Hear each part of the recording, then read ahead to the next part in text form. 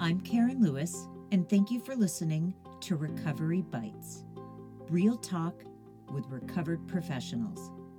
This podcast is about life in recovery from an eating disorder.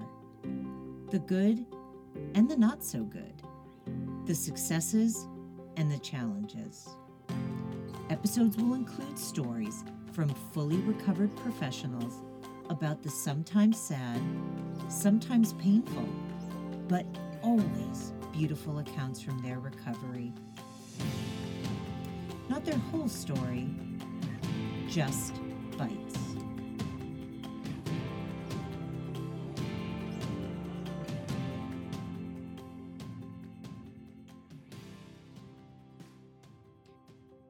All right, everyone, we're in for a really exciting show today.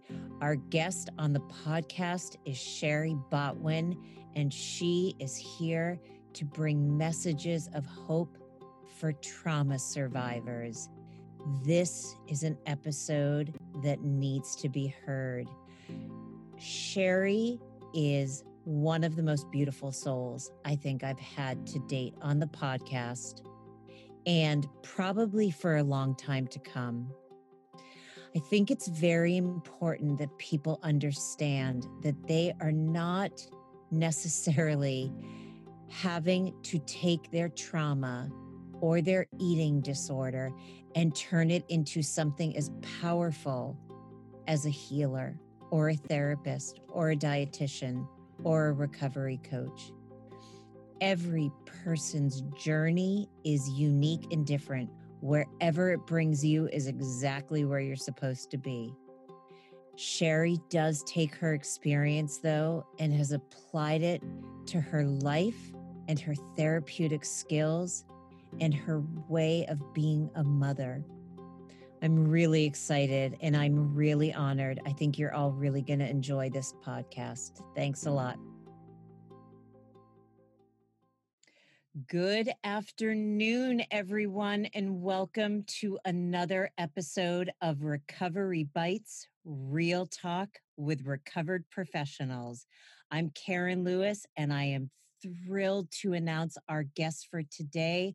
Sherry Botwin is a licensed clinical social worker. She's been in practice since 1997. So Sherry does a combination of working with eating disorders, trauma, so many other things. She's going to share so much with us on this episode. I'm really excited. Sherry, welcome to the podcast.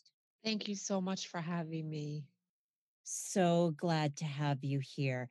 Sherry, can you tell the listeners a little bit about what you do, your practice?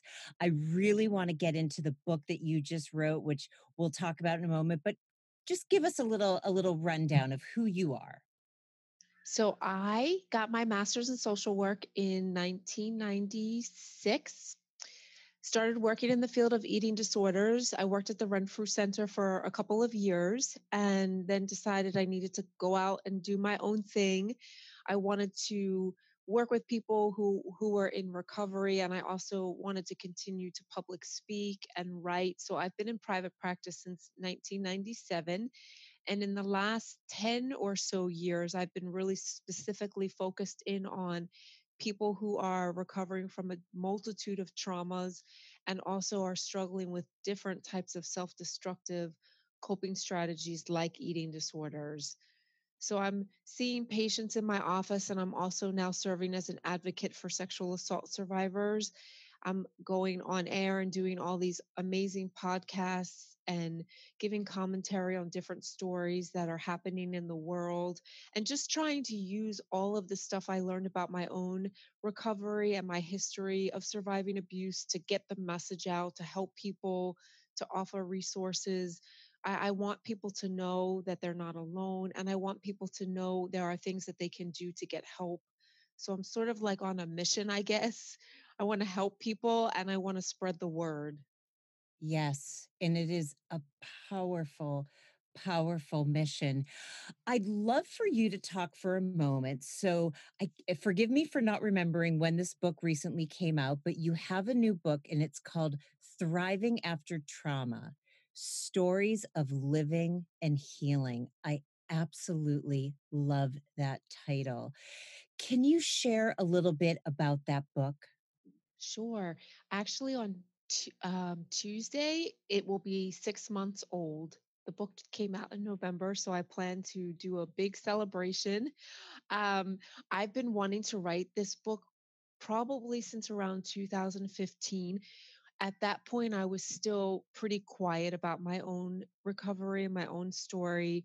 I got involved with the Cosby trial. I wrote some op-eds, and then the attorneys and some of the survivors started reaching out to me about what had happened to them. I ended up attending both trials, giving commentary, and I think it was in sitting in that courtroom and hearing their stories that I felt like it's time for me to start doing this as well, and not just about sexual assault, but all different types of trauma. One of the things that I found frustrating at the end of my workday was I felt like there's so many amazing stories. There's so many messages of hope over time when I'm working with patients. And I really felt like I wanted to not just experience that in my office, but share that with people because I know as a trauma survivor what it feels like to feel like it's me or feel like there's nobody that's going to understand. So I started working on the book in 2015, and then I spent a couple of years just developing the book, meeting different people, trying to figure out what stories do I want to share. And then after that, once I signed with my book agent, we kind of searched for a publisher that was going to really help us to address many different aspects around trauma.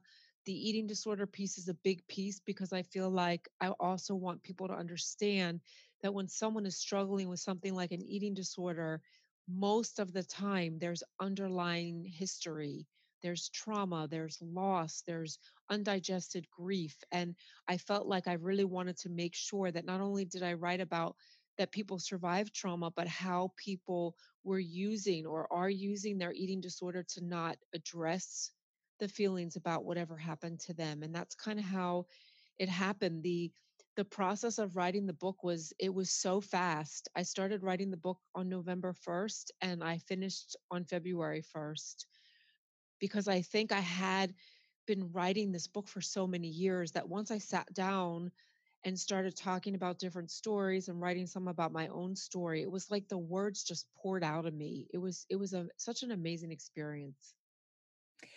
I think what is so I'm actually getting tears in my eyes right now because well, first of all, you'll come to find out I'm a big crier. I cry all the time. Makes me feel good. But I cry when I feel really big emotion. And I'm feeling really big emotion right now because, first of all, you're writing that book so quickly meant you had to get that out. First, I want to say, especially with clients with eating disorders, one of the reasons why we often say journal, journal, journal, get it out of your body. The other thing is, I'm hearing this level of empathy that you wanted to connect with others. And I feel like this is why I do the work with eating disorders, not just because I like talking about eating disorders, but this level of empathy that is just always bubbling inside of me. That's what I'm sensing from you right now.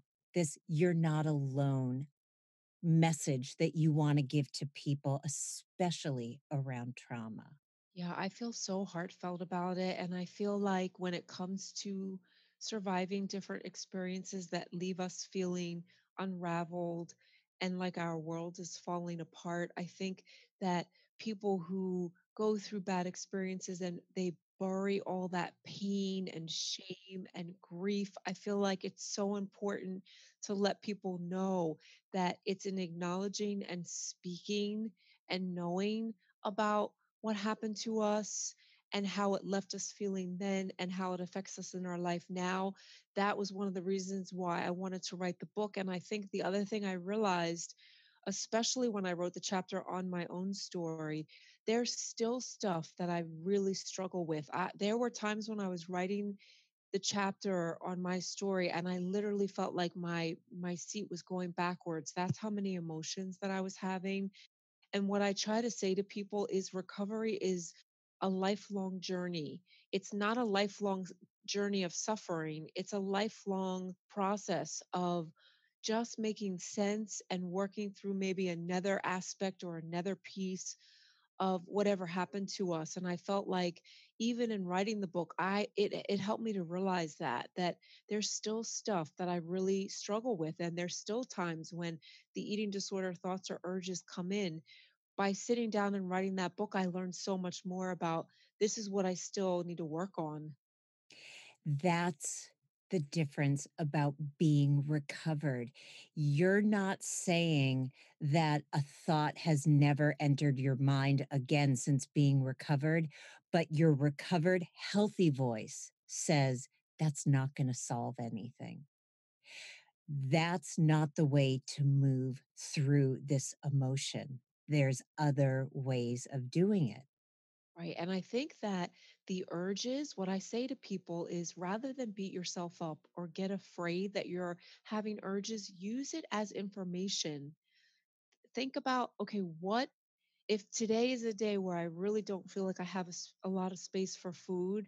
And I'm definitely noticing that during this quarantine and talking with patients and going on air, there are days when I still feel like maybe I just won't eat today. And then I ask myself, what are you trying first of all, what are you trying to tell yourself, but what would that accomplish?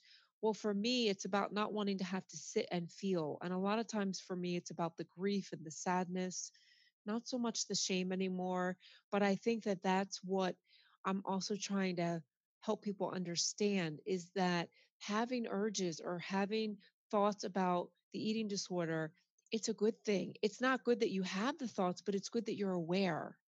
If you're at the point where you can hear yourself saying, you know what, I don't really think I'm going to eat that meal today, guess what? You're so far, you're so much further along than you realize, because 5 or 10 years ago, or even 20 years ago for myself, I didn't even know I was having urges. I don't even think I knew what that meant. Everything was so jumbled together and unconscious that I didn't even realize. So the fact that if you have the words and you hear yourself thinking, I wanted this or I don't wanted that, use it. Use it as information. Talk to your therapist, talk to your friends, go to your day program and talk about it. You'll learn something from it. Of course. And that's why I always say there's no emotion that we're not supposed to feel. All of these emotions are signals telling us something. But if we use the eating disorder to push them down or purge them out or restrict them so we can't feel, then we're missing really, really important signals.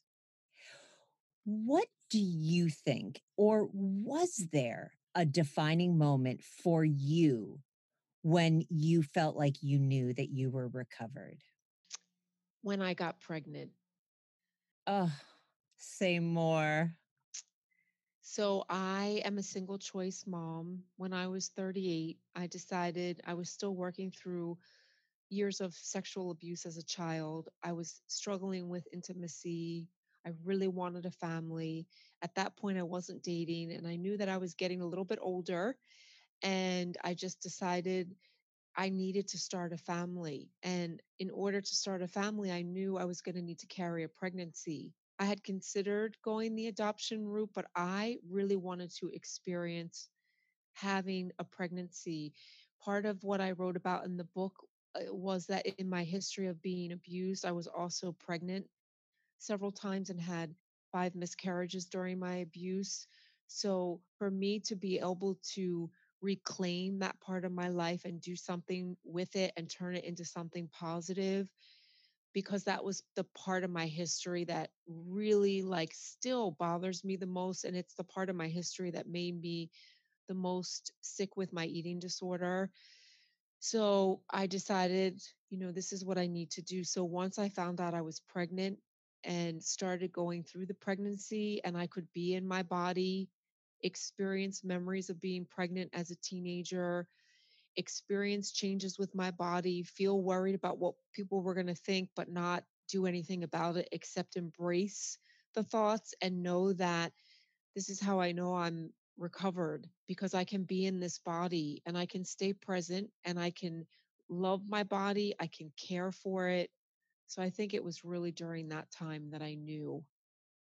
I think I'm sitting here, and again, I feel like I have tears welling up in my eyes. Your strength, and by the way, strength comes from you were, I'm assuming, so sorry for using the word assuming. Strength does not mean that you worked through everything with a smile on your face and were like, I'm strong and now I'm. Listen to what you worked through, Sherry. And you're a strong survivor because you did it in spite of how hard it was going to be, right? Surviving trauma, surviving experiences like pregnancy as a teenager as a result of trauma, surviving eating disorders, and still looking inside and saying, but I'm still worth having a child, feeding myself properly, taking care of myself is a message that I want everyone to hear. Again, not one day I bet was easy. I'm not invalidating what that struggle must have felt like. I can't even imagine. But I'm really, really, I have so much gratitude that I'm having you on this podcast right now. And you know what? I feel like there's so many people out there that I meet that have long histories of being with an eating disorder and have a multitude of traumas, many of which are abuse related, and they struggle to feel okay about wanting to have a family or wanting to carry a pregnancy. And I understand it. I understand there's so much fear behind being a parent after surviving abuse or trusting enough to be in a relationship with another person. Even just the vulnerability of being pregnant, that in and of itself can be difficult for people. And what I want to say is, once you step into it, once I started going through the pregnancy, it wasn't as hard as I thought it would be.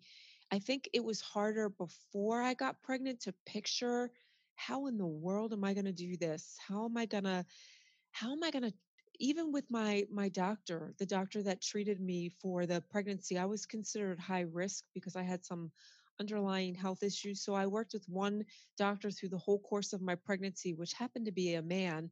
Even that was a celebration for me. I remember on my 16th week ultrasound, that was the day I found out I was having a boy. And I remember leaving there and thinking, I would marry somebody like him, or he would be a great dad. Like, allowing myself to know there are good people out there. He didn't try to take advantage of me. He didn't judge me. He's not saying things that make me feel uncomfortable. I felt so safe in that room. So I celebrated all of those different feelings as I went through the pregnancy, and I also celebrated the feeling of having something inside of me that I didn't have full control over. I realized when I was pregnant that I was not responsible for the miscarriages I had as a teenager, that it really wasn't my fault. And not only did I think about that, but then I took that thought and I transferred that into my abuse. It wasn't my fault that I was abused. I'm not the cause of that.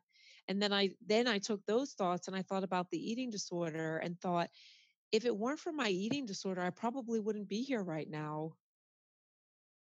I have to stop you right here because this is what I say to clients often, and forgive me for jumping in on such a powerful thing you were saying. One of the reasons why the eating disorder is so hard to give up is because it actually kept you alive. For me, it kept me alive emotionally. For others, it can actually keep them alive physically for many reasons. And so I am so happy that you said that on this podcast, that it actually served the purpose of helping you survive. To, otherwise, how could your beautiful little psyche have processed such trauma?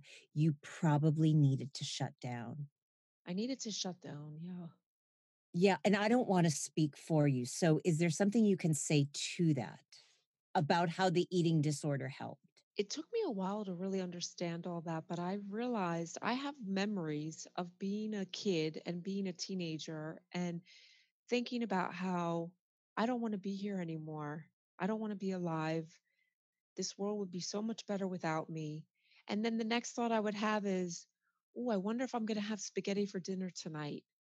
Or I used to hop on my bike, my bicycle, and I don't know if 7-Elevens exist anymore in the world. I think some, but so this is what I used to do. I used to come home from school and would feel horrible, would be bullied by the kids, would be overwhelmed by school, would feel like I don't want to be here because I know as soon as my parents walk back in the house, it's not going to be safe. And then I would just hop on my bike and I would ride like 2 miles to the 7-Eleven and buy a whole bunch of candy. And it was those moments that kept me going. Like I didn't have things to look forward to, but I had something to keep me going. And I used to feel so much shame about it. I couldn't even say the word food, candy. I couldn't say that stuff in therapy for years. Now, when I think about these memories of driving to the 7-Eleven or going from being suicidal to, well, but if I eat that for dinner, that would be really good.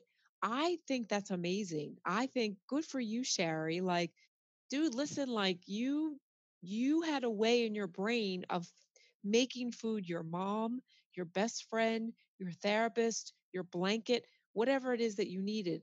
Even during my pregnancies, I struggled so much because I'm gaining weight and I'm knowing something's not right and I'm trying to do things to not be pregnant, so I'm restricting. When I first realized that, it was heartbreaking for me. I mean, it was devastating. But now when I think about it, I think, you know what, that was really actually pretty creative to try and figure out how can I be pregnant and not know I'm pregnant. I no longer feel like I did anything wrong or I'm a horrible person. I think you're a fighter. You were doing what you needed to do, like you said, to survive things that I there was no way I was going to be able to know this stuff and process it. And even though I had those thoughts, like I wonder if I'm pregnant, I would quickly go from that to how can I lose weight or when can I work out again? And again, I don't want people to live their lives like this. And I would never want to go back to that spot. But at the time, that's what I needed to do. I didn't want to die. I didn't want to end my life. I had things I needed and wanted to do. Even at like the age of 10, I used to fantasize about standing on buildings and just feeling like people would listen to me. I still remember as I wrote the book, I have that image of me standing there thinking that at 10. And I think my brain and my heart had this drive, this fight. I didn't know why then, but I knew something was going to be happening in my life. I knew there was going to be something good. And I used food and my eating disorder to get to that spot where I could break free from it and then actually take these different images and make them real. What motivated you then to recover? If we're looking at at food, restricting whatever it is as the protector of all this bad stuff around you, what gave you I'm going to say courage, cuz recovery takes courage, I think. What gave you the courage to start the healing process? For me, I think again, it was the drive to talk to other people and help them. It was my sort of innate um, passion or dream of being able to sit with other people who could hear me and understand me and not judge me, and then to take those connections and use them to help others. I don't know why I'm thinking in my head the wounded healer. Like that's just all I keep hearing. Like you are the wounded healer. I think a lot of us are, a lot of therapists. I think whether you work with eating disorders, trauma, uh, whatever, personality disorders, I think a lot of us do come from being wounded healers. I think that the people that go into this field that have an extensive history or something that happened, to be able to take our experiences and bring it into our work. I think that there's something so powerful about that and brave. And I think that we have a way of understanding people's pain, even if we can't fully relate to what happened to them. I think that that's the kind of, if you're looking for a therapist or you're trying to figure out what would be the right kind of therapist, I think for people like us who have so many different things behind our story, that's what you want to look for. And that's what I looked for when I was looking for a therapist. I think, first of all, it's impossible for a therapist to have experienced everything that any of our clients walk through the door with because we would not be able to exist because there is so much. I think, again, there's something, though, about what all of us have experienced in the past that allows us to tap into that compassion, sympathy, empathy, non judgment. About, I say to my clients when they start, judging their own thoughts, there's no judgment. Doesn't matter. It's what you're thinking. Let's just talk about it. And I think for me, that came from I was always afraid of being judged for my thoughts. And at times I was. And so I learned to keep quiet. And so I never, ever want another client to feel silenced or anybody. What do you think was the hardest thought for you to let go of? I think I really struggle with accepting that I would stay in a family where I was abused until my early 20s. I don't know if it's a thought, it's more just part of my story. I used to say over and over, I must have been okay with this, or I must have wanted this, or I would have left sooner. It took me, I mean, I'm going to be 50 next in November. It took me a long time to really just say to myself, it doesn't matter that you were in a grown body or that you were starting to become an adult. You were in a situation where you knew no different and you needed your parents in different ways. I needed to be independent and have a life for myself and to be able to leave a life of abuse. A lot of people don't understand this. They say, a lot of people used to say to me, this is what I struggle with the most. They would say, why did you stay? Why didn't you leave? Why didn't you tell somebody? It's all I knew. It was what I knew. I thought it was my fault, and I didn't want to get other people in trouble. I didn't want to hurt other people.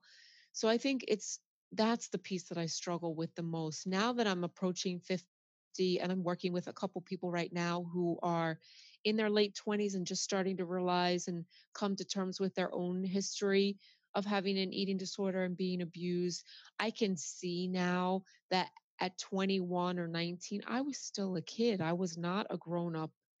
And I was not in a place where I was going to be able to make it out there in the real world.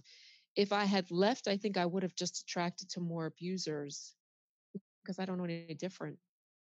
And I think that's also an important part. I wanna make sure listeners heard your last statement because I spoke over you, that you didn't know any different. I also think with trauma, it feels, I don't know if I wanna use the word safer. I'm gonna use that for the sake of this conversation. It feels safer sometimes to blame yourself because if you blame others, then that means there's a potential that trauma can happen anytime, anywhere from anyone. Or if you blame others, and like you said, they are your parents, your support, the roof over your head. How are you going to live in this life? So, blaming self is another survival technique, I think. And I think it's a part of why people stay stuck in their eating disorder. It's hard to break free from an eating disorder when you feel like you can't hold someone else accountable. People with eating disorders struggle so much with guilt and shame and fear about hurting other people that they stay in the eating disorder as a way to stay. It's like it keeps them stuck in the shame. And again, nobody does this on purpose. It's not a conscious decision that anybody makes. And I think too, in order to be able to hold others accountable, then you have to feel stuff that you don't want to feel. You don't want to be devastated. You don't want to feel like you're going to a funeral every day. You don't want to think that the people that are supposed to love you are the ones that are actually hurting you. It's easier. And like you said, it's safer, it's more familiar, it's comfortable. Even though it's uncomfortable to hate yourself, it's much less of a risk. And I think a lot of times people with eating disorders, they've lost their voice. Part of what I think of when I think of an eating disorder is it's another way to make ourselves silent.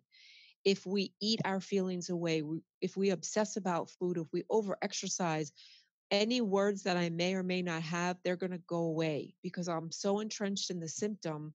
And if I lose my words, I can't speak. Yes. Do you find yourself getting triggered doing trauma work, whether it's from your own trauma or triggered with eating disorder thoughts? Definitely both. And what I would say to people working in the field is it's so important to stay in therapy if you're a survivor or have a supervisor supervision group. I think at this point, I would say I'm not as triggered because I've been doing it now for like 25 years. I think there are times when I'm triggered and I don't even realize it. So I work really hard to find ways to acknowledge my feelings. Part of why I love coming on these shows is because it's an opportunity for actually me to process as well. Part of why I wrote the book was because I wanted to process my own feelings. A lot of what I do in the book is I go back and forth from telling stories of patients to talking about what I thought or felt about what the person said. And oftentimes in the book, I would talk about how I was triggered by what this person said, or it reminded me of something about myself when this person said this. And I think rather rather than judge myself or feel bad about that, I think there's nothing wrong with that. We need to practice self-care. We absolutely need to give ourselves a lot of attention and support when you're doing this work. And I think people who don't understand therapy might say to me, "Well, how can you do that work? Doesn't that upset you? Don't you get depressed?" And I say, "It's so uplifting. It's so amazing." And there are times when I get stuck in my own crap, but then I go to work and I talk to somebody and I think, "Oh my gosh, like I went from feeling kind of depressed to wanting to sort of jump around my house and celebrate." So I feel grateful for the work. And when I'm triggered, I don't think it's a bad thing. I think, okay, well, you're triggered because there's something you're trying to figure out. There's something you're still working through. Just use it. Go to your therapist, go to your friends, talk with your colleagues. I have a few colleagues that are more like, I call them guardian angels because they've been with me since I started dealing with my abuse. Sometimes I reach out to them and I say, I don't know what to do. I'm feeling all kinds of stuff. So I think it's normal and it's okay to be triggered, and it makes us better therapists when we can face our triggers. Well, again, that's being recovered. You feel an emotion and you reach out for support as opposed to reaching towards a behavior. It's exactly the difference. So, again, it's not that you don't feel an emotion, it's that you acknowledge it and say, what is the best way to navigate through this emotion? Oh, I know. I'm going to call one of my guardian angels because that's what I need right now. I don't need binge food or laxatives or exercise because that's just going to pause the emotion and then it's going to come back. Hence why we constantly needed in our eating disorders more and more behaviors because then the feeling comes back and you need another behavior and then the feeling comes back. So reaching out.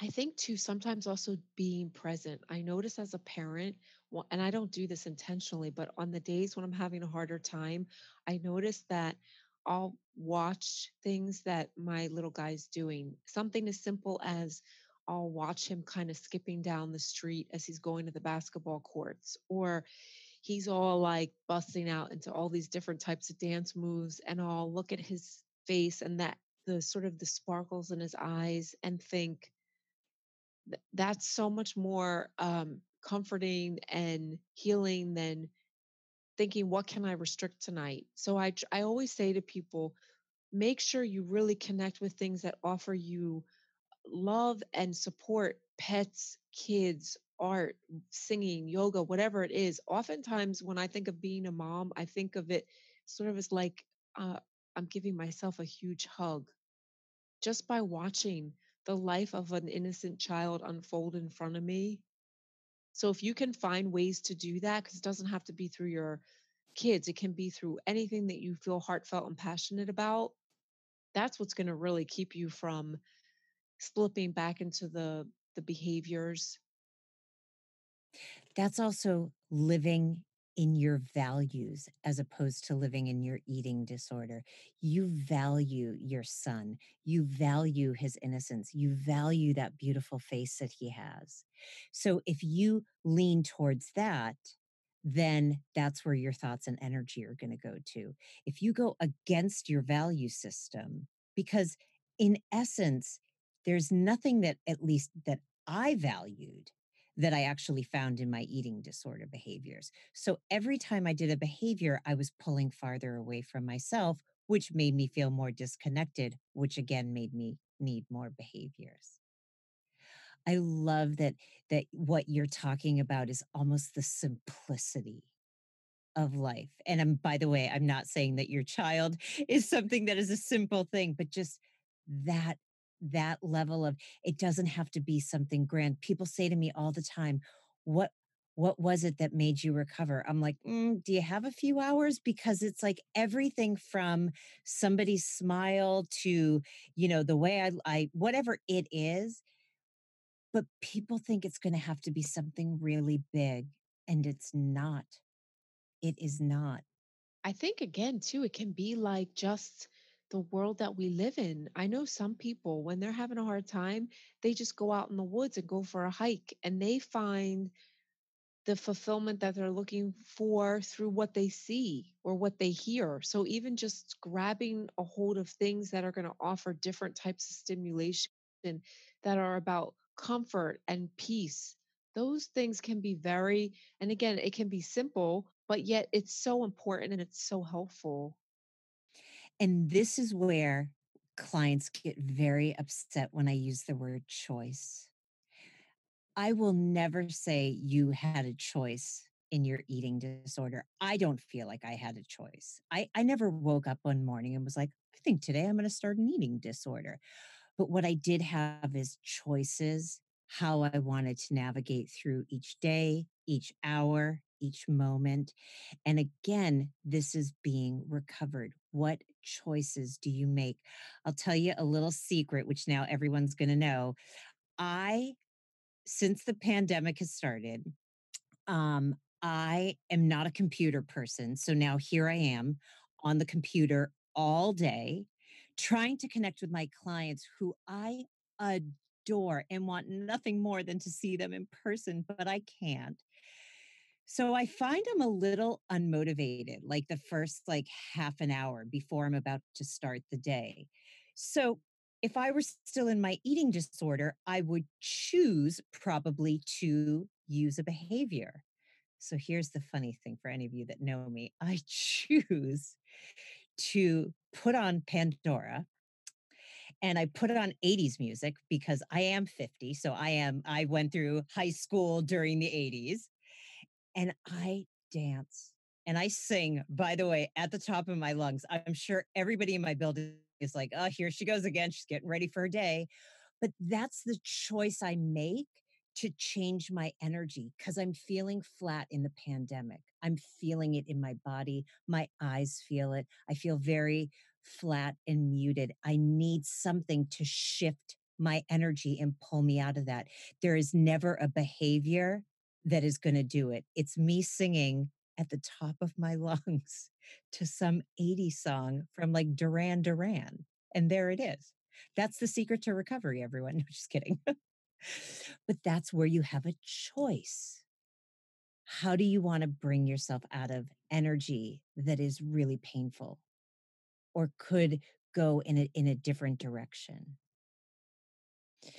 So that's for some reason something that I was thinking of.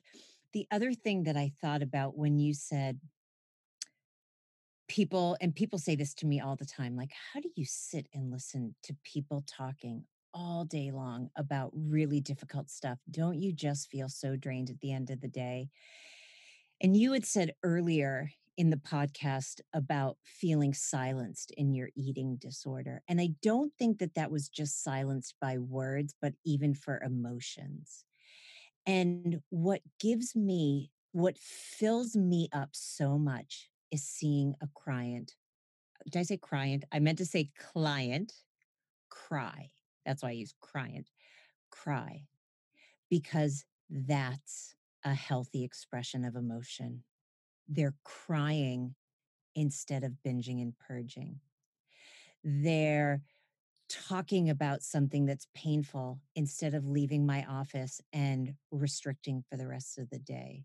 They're actually using these emotions in a positive way, and it actually, because I nobody silenced me in my eating disorder. I silenced myself. Nobody silenced my emotions. I silenced myself. So for people, I also love it when my clients laugh. Every once in a while, we'll just have like really silly sessions where I don't even know if you could call it therapy, but that's what they needed in the moment. And nobody even lets them, or they don't even allow themselves to feel good energy. So laughter, all of that. That's why I think what we do is so rewarding and so life filling for me. I don't know if you have any thoughts about that or Oh, yeah. I feel like for all the conversations I have with people that are about pain and suffering and grief, we have equal amount of conversations about hope and joy and life.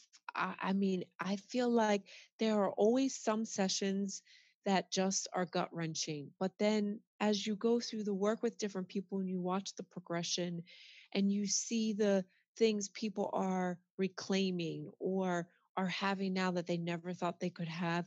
There's nothing at all depressing about that. I think it's a wonderful thing. And I think trauma survivors and people with eating disorders are very determined, I think, resilient people with, and they bring a ton of energy to the work. And I think when they're working with people like you and myself who also have been down this road, they they feed off of that. They can feel that energy from us even if we're not actually talking about ourselves. So I feel like it's not depressing. It can be stressful, it can be hard, but the moments of laughter, the moments of making a like a light bulb connection, the joy I feel when somebody tells me that she's moving in with her boyfriend after she left an abuser who was horrible for so many years.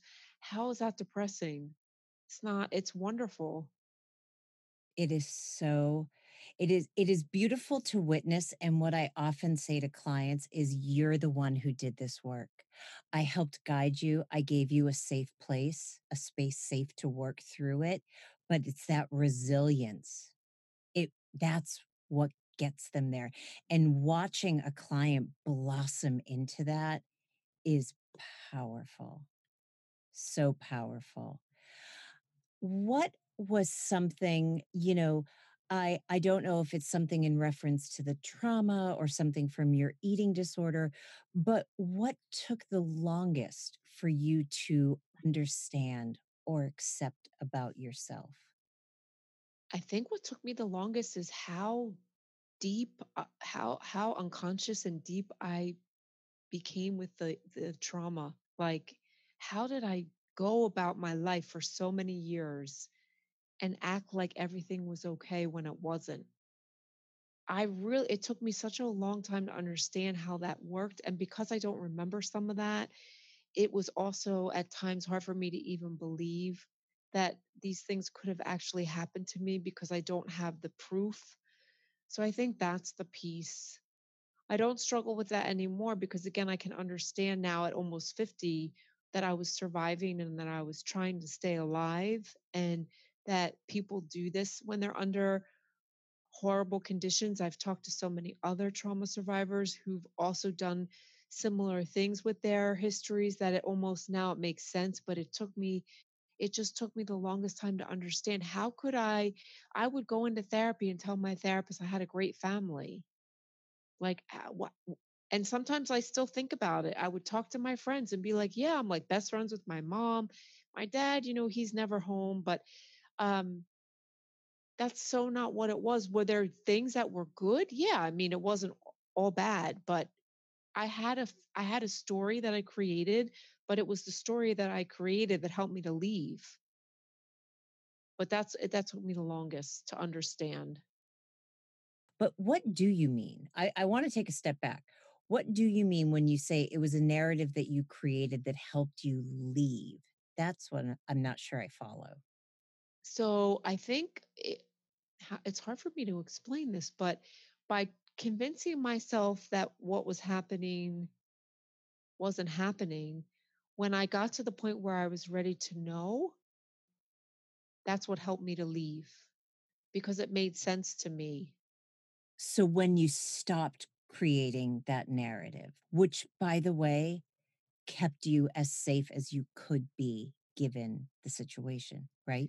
Exactly. And I think with an eating disorder, it's the same thing. If you think about somebody with anorexia or bulimia or binge eating, and they convince themselves, I don't have an eating disorder. Why are people saying that I need to go to therapy? You get in this denial that operates in our brains is partly again protecting us from knowing the truth. In order to say goodbye to your eating disorder, you need to know that you had one. So you have to go from being in denial to knowing to grieving, accepting and letting go, which is what I had to do with my abuse. I had to be ready to let go of the fantasy or the wish of what I thought it was in order to leave. I don't think people understand that part, the grief. People would say, why would you grieve something that was abusive? Or why would you grieve getting rid of an eating disorder? I say to clients, you're going to have to grieve that you thought this eating disorder was going to provide something, and now you know the truth. It's never going to happen. And there's grief involved in that. You had to grieve the realization that the narrative you made up was not real. And there's so much grief involved in that. It's almost like you have to grieve for the wish for what you thought it was. It's devastating to come to terms with the thing that I thought was helping me was actually hurting me, especially if you're attached to it. The thing I understand about eating disorders is we become very attached to it, just like we can become attached to abusers or people who aren't good for us. Even if it's not a good thing, there's still a level of comfort and security that in order to let go of it, you have to be able to let go of those things that you're getting from it. And I think, again, some of this might be hard for people to understand, but holding on to the hope and the wish is some of what keeps people, like you're saying, it's some of what keeps us alive. But you have to be at a point where you're ready to say, I thought that my eating disorder was my best friend, but what I'm realizing is it's actually more like an enemy because look at what it's doing to hurt me. We can't let go of something if we think that it's helping us. And eating disorders, we convince ourselves if I do these things to myself, I'll be better at this, or I'll be more of that, or people will like me more, or I'll have more boyfriends. We convince ourselves of all these sort of fantasies that aren't going to come true because they're not true.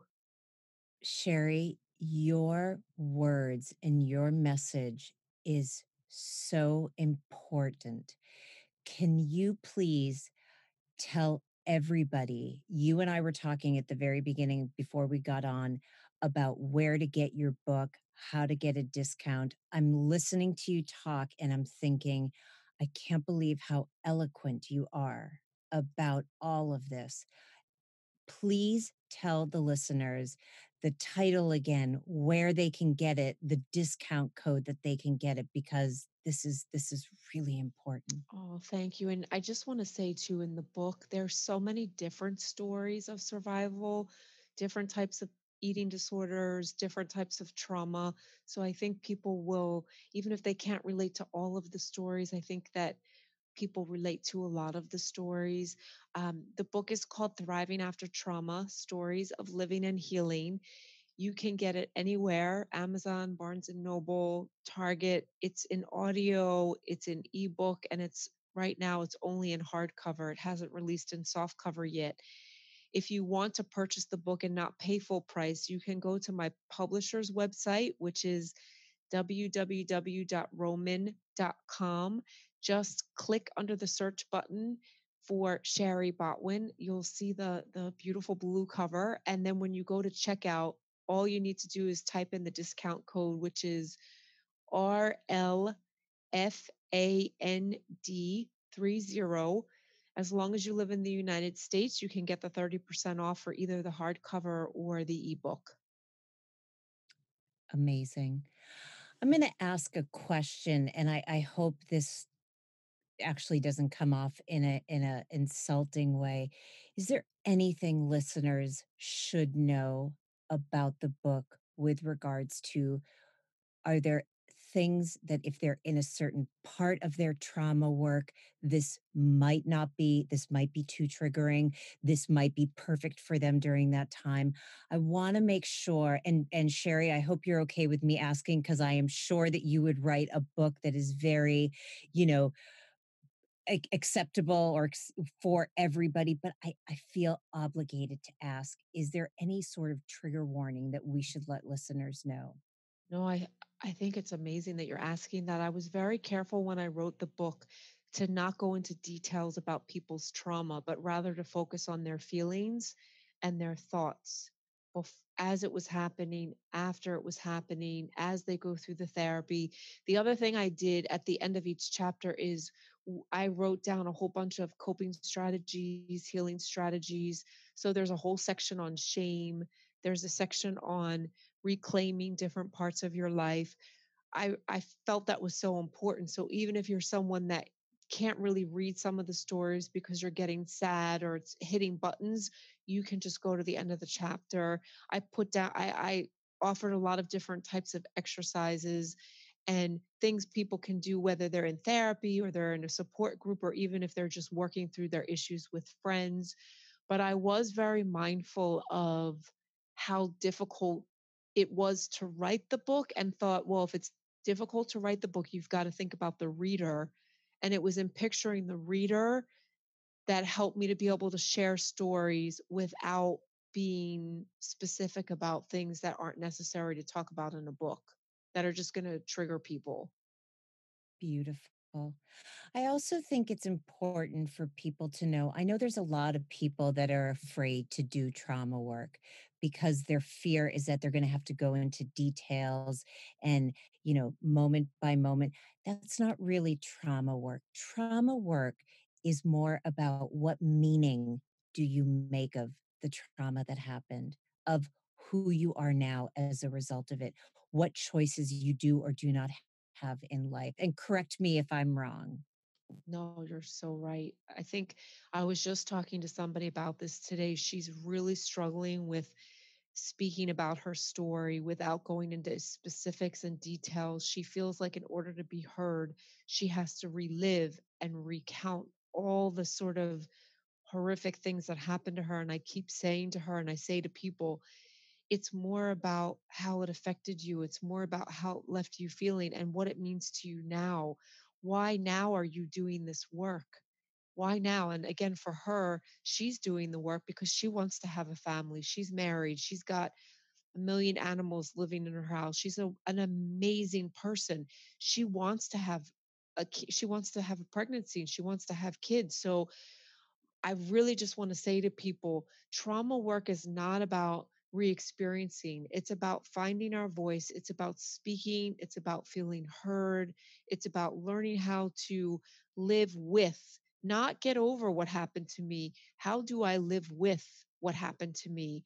And it's about reclaiming. It's about saying, these are the things that I haven't been able to do because of what happened to me, versus I have to prove to my therapist that this is what really happened to me. So I try in the book to talk about that. And I think a lot of times people with eating disorders struggle with this because they tend to be so hard on themselves, and there's all that self hatred, which leads to doing different things during their recovery that will reenact some of that. So it's really important to keep in mind you want to work with a therapist that's going to help guide you away from the recreating and the re-traumatizing of yourself, and sit with somebody or sit with other people that can hear you and know who you are and accept you, and for you to find a way to know and accept and believe yourself so that you can move on with your life as you work through what happened in the past. Sherry, you are a beautiful, beautiful soul. I cannot even tell you how just how I for some reason the word empowering is coming to me right now. How empowering, right? This podcast has been. The your voice, the voice that you're trying to say to others, use your voice. It has just been beautiful. Is there anything else you'd like to share before we end, or is there anything that I didn't ask? Which, by the way, I do want to let listeners know that I do send out a questionnaire for all guests before they come on this podcast, and there's about 20 questions, and they're divided up into categories. And I ask them to pick 3 from each category. Sherry is so dedicated, passionate, beautiful, amazing. In the very first section, she picked every single question. And I was like, wait a minute. You only get 3, Sherry. You only get 3. But I loved it. I was looking over the paperwork and I thought, God, what a passionate human being. Just 3. It's all good. But Sherry, thank you. Let me close by asking a question, not related to trauma and not related to eating disorders. If somebody was going to write something about you on a bathroom stall, what would it say? Persistent, uh, warrior, motivated person who has more energy than anybody I have ever met. Totally matches the person who picked every single question on the questionnaire sheet. Love it. Sherry, again, thank you so, so much. Your story is powerful, your voice is powerful, and I just want to thank you for being part of this podcast. And thank you so much for having me and doing this amazing work that you're doing. You're helping so many people by doing this podcast, and I think it's amazing. So keep at it. Thank you. Thank you so much, Sherry. All right, everyone. So, thank you so much for tuning in for another powerful week of Recovery Bites, real talk with recovered professionals.